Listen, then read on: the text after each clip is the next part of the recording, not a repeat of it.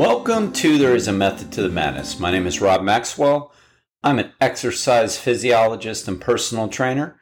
I'm the owner of Maxwell's Fitness Programs, and I've been in business since 1994. The purpose of this podcast is to get to the bottom of what works, why it works, and why things you may hear don't work. Hence the name Method to the Madness. I say it all the time when I point things out to people. Today, I'm going to talk about body composition. Before I get to that, let me thank Jonathan and Lynn Gilden of the Gilden Group at Realty Pros. They currently have over 280 five-star reviews on Zillow. They are consummate professionals.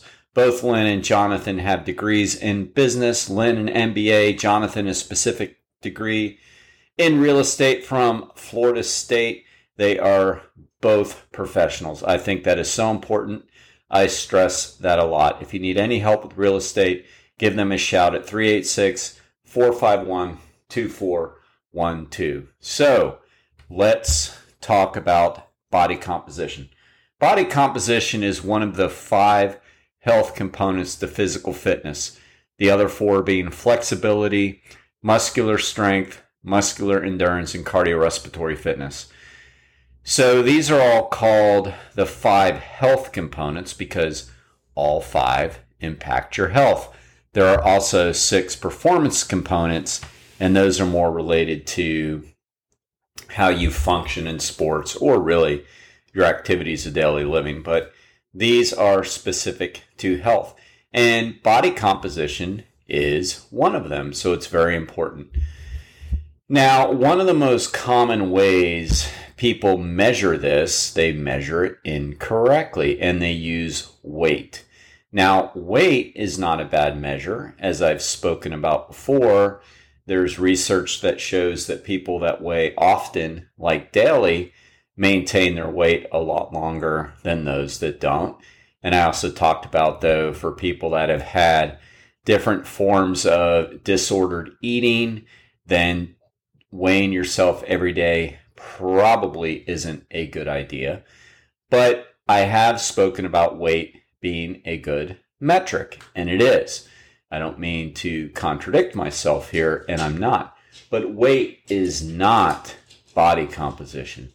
Weight is weight. When we weigh ourselves, we're weighing everything. We're weighing our bones, we're weighing our muscles, we're weighing our fat, we're weighing our organs, we are weighing what we've eaten, what we've drank. So weight all by itself is pretty limited. Now, others use BMI, body mass index, but really that's nothing more than a glorified height weight chart. And the medical population uses it because, it is easy. It's easy to lump somebody into a category.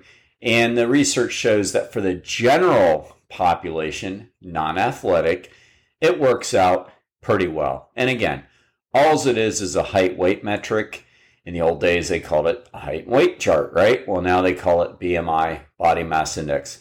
But it still does not take into account muscle mass. So, for example, if you take, say, a 6 foot, 200-pound wide receiver or running back or whatever, playing football, low percentage of body fat. Well, how do you know? You can look at him. But if you take that height and weight, he's going to be considered obese. Clearly, he's not.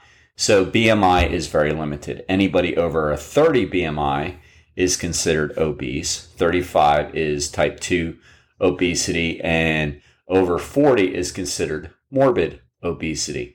Again, general population, it's okay, but for anybody that works out or athletic population, BMI is not effective at all. So we like to use body composition, and body composition is just basically separating the muscle from the fat. And that's literally what it does. We're able to denote the body fat percentage and take muscle out of the equation. That's what body composition is. So when we check body fat, we like two specific numbers. We like the amount of lean body mass, LBM, and fat body mass, all right, FBM. We like those two numbers along with the body fat percentage. Now, before I get a little more into that, let me talk about different ways. The most common way you see getting body fat measured these days is called bioelectrical impedance. Now, in the old days when I was in college, it literally was this fancy computer that you would hook electrodes up to people to check, and you would check like their fingertips at one end and their toes at another. And you can run a body fat screening that way. That's bioelectrical impedance. What it does is it measures how long the electricity gets from one part of the body to the other, wherever the electrodes are hooked up. And the leaner you are, the faster it goes. Nowadays, it's even simpler. We have handheld, which we do use sometimes because they're very non-invasive, and I'll get back to explaining that in a second. But then there's also the scales that people are buying, and you stand on and it tells you your body composition. Now, all of these bioelectrical impedance mechanisms are very inaccurate. There's a standard deviation of 9 to 11 points. That's huge. I mean, that means if it comes out at 22% body fat, you literally could be somewhere around 11 or 31. I mean, that's not even close. All right. So they're very inaccurate. Okay. Now, another way is skin fold calipers. Skin fold calipers are what most exercise professionals use. The reason is because they're far more accurate than bioelectrical impedance. There's only a standard deviation of 3.5, and any error comes in user error. So if the technician is trained to do it properly, they are 3.5% or better accurate. That's a lot better than 11 to 9%, right? So the only cons with them is there is some user error, but the pros are they're more accurate, but they are a little more invasive. So I said I was going to get back to that. What that means is that oftentimes when somebody starts up working out and they get with a professional, they're not always too keen on lifting up their shirt and pulling their shorts up, especially if they're overweight. They're going to feel really uneasy. So a lot of times people use the Omron. I should say the exercise professionals will use the Omron body fat mechanisms because you just hold it. So if you ever go to like a health fair, and I've done that before, you just simply hand them and they can get an idea of their body fat. So that's why they're used that way. So they're very non-invasive. Now, skin fold calipers are more invasive. Once the client feels more comfortable, then we typically will check their body fat using that. Now, we also must say that the skin fold calipers are not accurate when somebody is obese. So we have to use our best judgment. If somebody is obese, we simply factor in maybe using the bioelectrical impedance or maybe just using the scale. So there's an art and a science to qualified personal training with this stuff. But let me get back to body composition. So far we have skin fold calipers. They're far more accurate. They're used by professionals who are trained professionally. And we have bioelectrical impedance, which again isn't very accurate. Now, getting out of our realm, we do have other ways to check body fat. When I say we, medical professionals will use a DEXA scan, and exercise professionals can be trained on that as well. But they're very expensive. That's like if you go get a bone density, it's the same type of equipment. Now, it's very accurate. I mean, it's a less than 1 point standard deviation, so it is very accurate, but hardly anybody has them. And to get them done, that's going to be really expensive. I'm sure at least $150 just to walk in and get it done if you can find somebody to do it. But a DEXA scan is the most accurate for sure. And it even breaks down where your body fat is. Like it will literally tell you what the percentage is in your thighs and arms and other areas of your body. Now, when I was in college at UCF working on my exercise physiology degree, when I got my master's, the gold standard was considered hydrostatic weighing. And that is based on Archimedes' principle, where essentially fat floats and density doesn't, so muscle sinks. And it was based on that principle. And what you would do is you would dunk somebody essentially in a water tank, and the water would rise to a certain level, and you can literally pull up their body composition, their body fat. So that was considered the gold standard back in the day, the most accurate. It still is accurate. It's just not quite as accurate as DEXA, and very, very time consuming and uncomfortable. You have to tell somebody to blow all their air out. You dunk them down. Their head doesn't go under the water, but still, it's still an uncomfortable test. And somebody particularly has to be in their bathing suit. For a college lab, it's a good test, but for the general population, not very feasible at all. And where are you going to find them these days? You'd have to find them at a university lab. Finally, there's MRI screens, just like you would get for, joint injuries or whatever.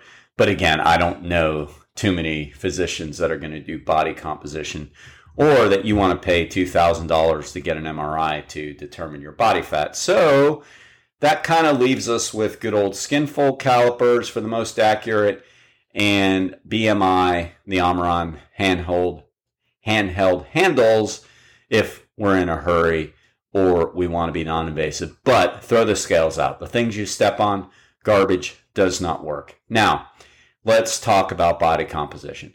It's important. Like, we should know our body fat levels more than the weight, because we want to know how healthy we are in that regard. Muscle's healthy. We don't want to lose weight and sacrifice muscle. So when we get our body fat checked and we start working out, and we have checked it, as I said, a pre-test, so to say, and we start working out, we lose weight, and we go back and check, and we see that the majority of what we lost was fat. That's great. We want to hold on to as much muscle as possible, because as we age, we lose muscle. Now, if we work out, we lose less. But if we don't work out, we lose quite a bit, and that is called sarcopenia, age-related muscle mass loss. We don't want that. None of us want that. Studies show that muscle is a driver, and as people age, the more muscle they have on their body, the healthier they are. And it is the number one driver of metabolism. The more muscle you have, the faster your metabolism is. You know, all these gimmicks out there, all this crap, take these supplements will speed up your metabolism. I've even heard people think that if they eat salsa or spicy foods, it speeds up their metabolism. Or if they make themselves hot, they're speeding up their metabolism. Or if they make themselves cold, they're speeding up their metabolism. I mean, it's ridiculous stuff. I mean, when you're cold, you shiver, so you're burning more calories, but that has nothing to do with speeding up your metabolism. The only way we speed up our metabolism is by adding muscle. We want to add muscle. Now, when people diet and they don't strength train and they just lose weight, they lose about 50% fat, 50% muscle. If they're on a low carb diet, they lose even more muscle. So I can always tell when somebody is doing it the wrong way. I can check their body fat, check their weights, and see that a lot of what they lost was muscle. I have seen people lose more muscle than fat when dieting, doing a lot of cardio, and sacrificing carbohydrates. That's the wrong way to go. The right way to go is to eat a balanced diet, protein, carbs, some fat, strength train, do cardio, yes, not excessively, cut calories, and you will lose fat and you will retain your muscle. So it's important. We want to always watch our body composition, okay? So, somebody asked the other day, people ask all the time, what am I talking about? Somebody asked the other day. People ask all the time. It's a good question. What's a good level? Well, it does depend a little on your age, but, not really. I mean, percentage of body fat is percentage of body fat. But I mean, as we age, we do tend to lose muscle. So it is harder to be as lean as we were when we're younger, for sure.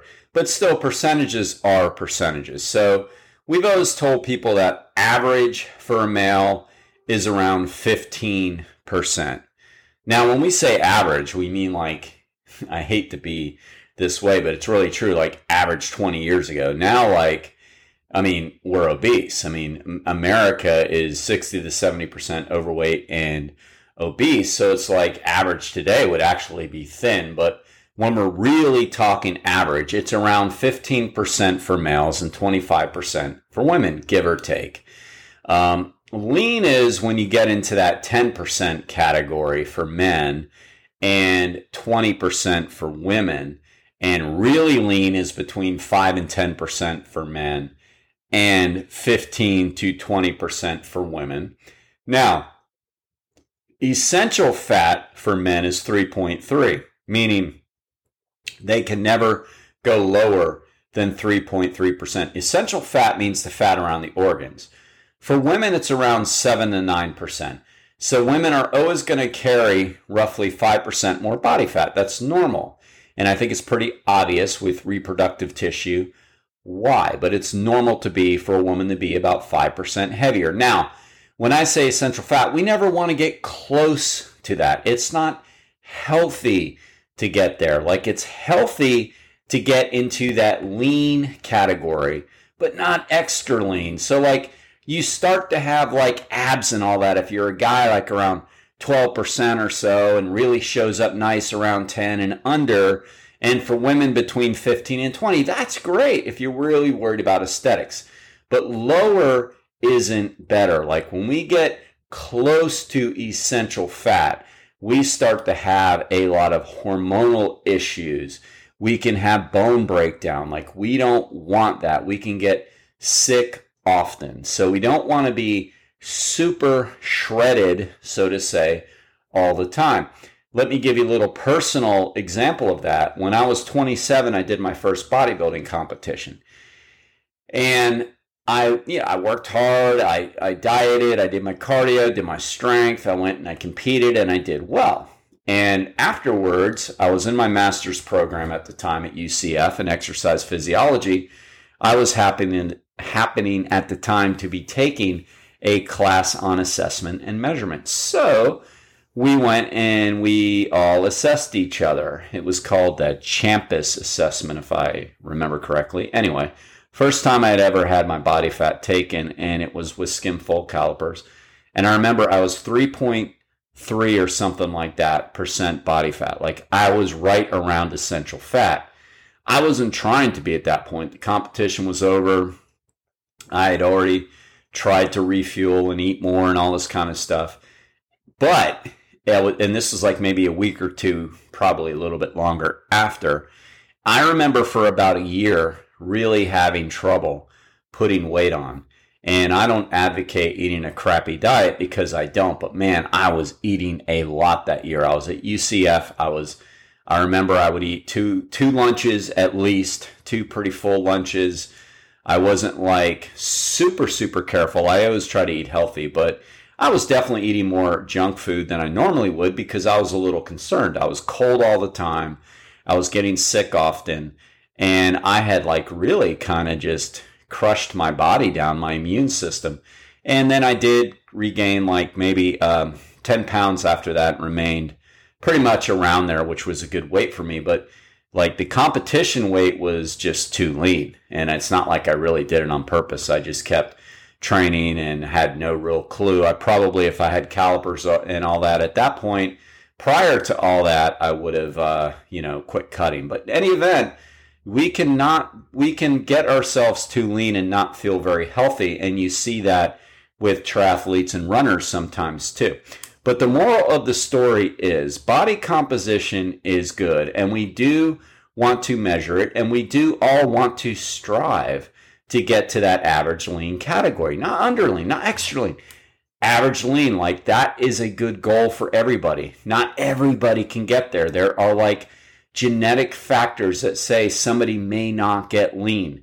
They can get average lean, like they can get to a very healthy weight.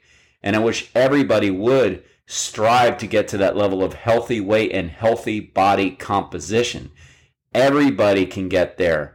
Not everybody can get ripped for a male or a female. There's a lot of genetic factors in there. Of course, there's training, but as far as how lean, how ripped, and all that, there's genetic qualities. But everybody can get better and should strive to have a healthy body composition.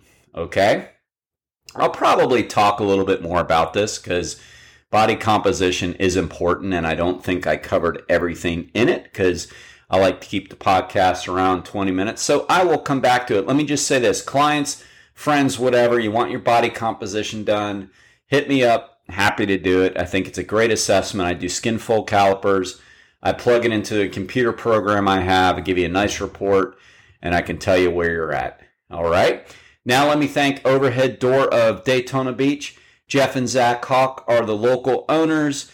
You may hear their commercials on the radio that say they go up and they go down. And that's exactly what we want from our equipment, right? We want it to work. That's the most important thing.